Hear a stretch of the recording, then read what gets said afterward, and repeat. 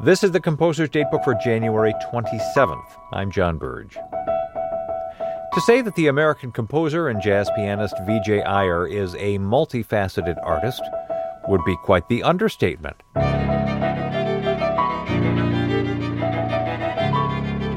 The son of Tamil immigrants, Iyer was born and raised in New York and began classical music training at age 3.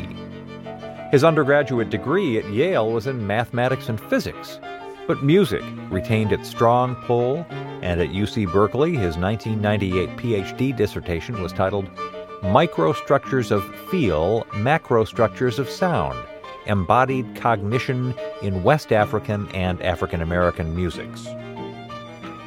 As a pianist, Vijay Iyer started attracting a lot of attention.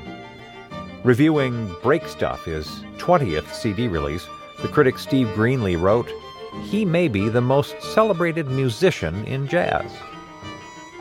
On today's date in 2005, Iyer and the Ethel String Quartet gave the premiere performance of his chamber work titled Mutations.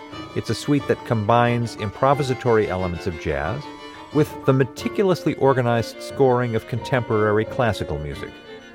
The work was recorded for the ECM label, a home for many cross-discipline composers and performers.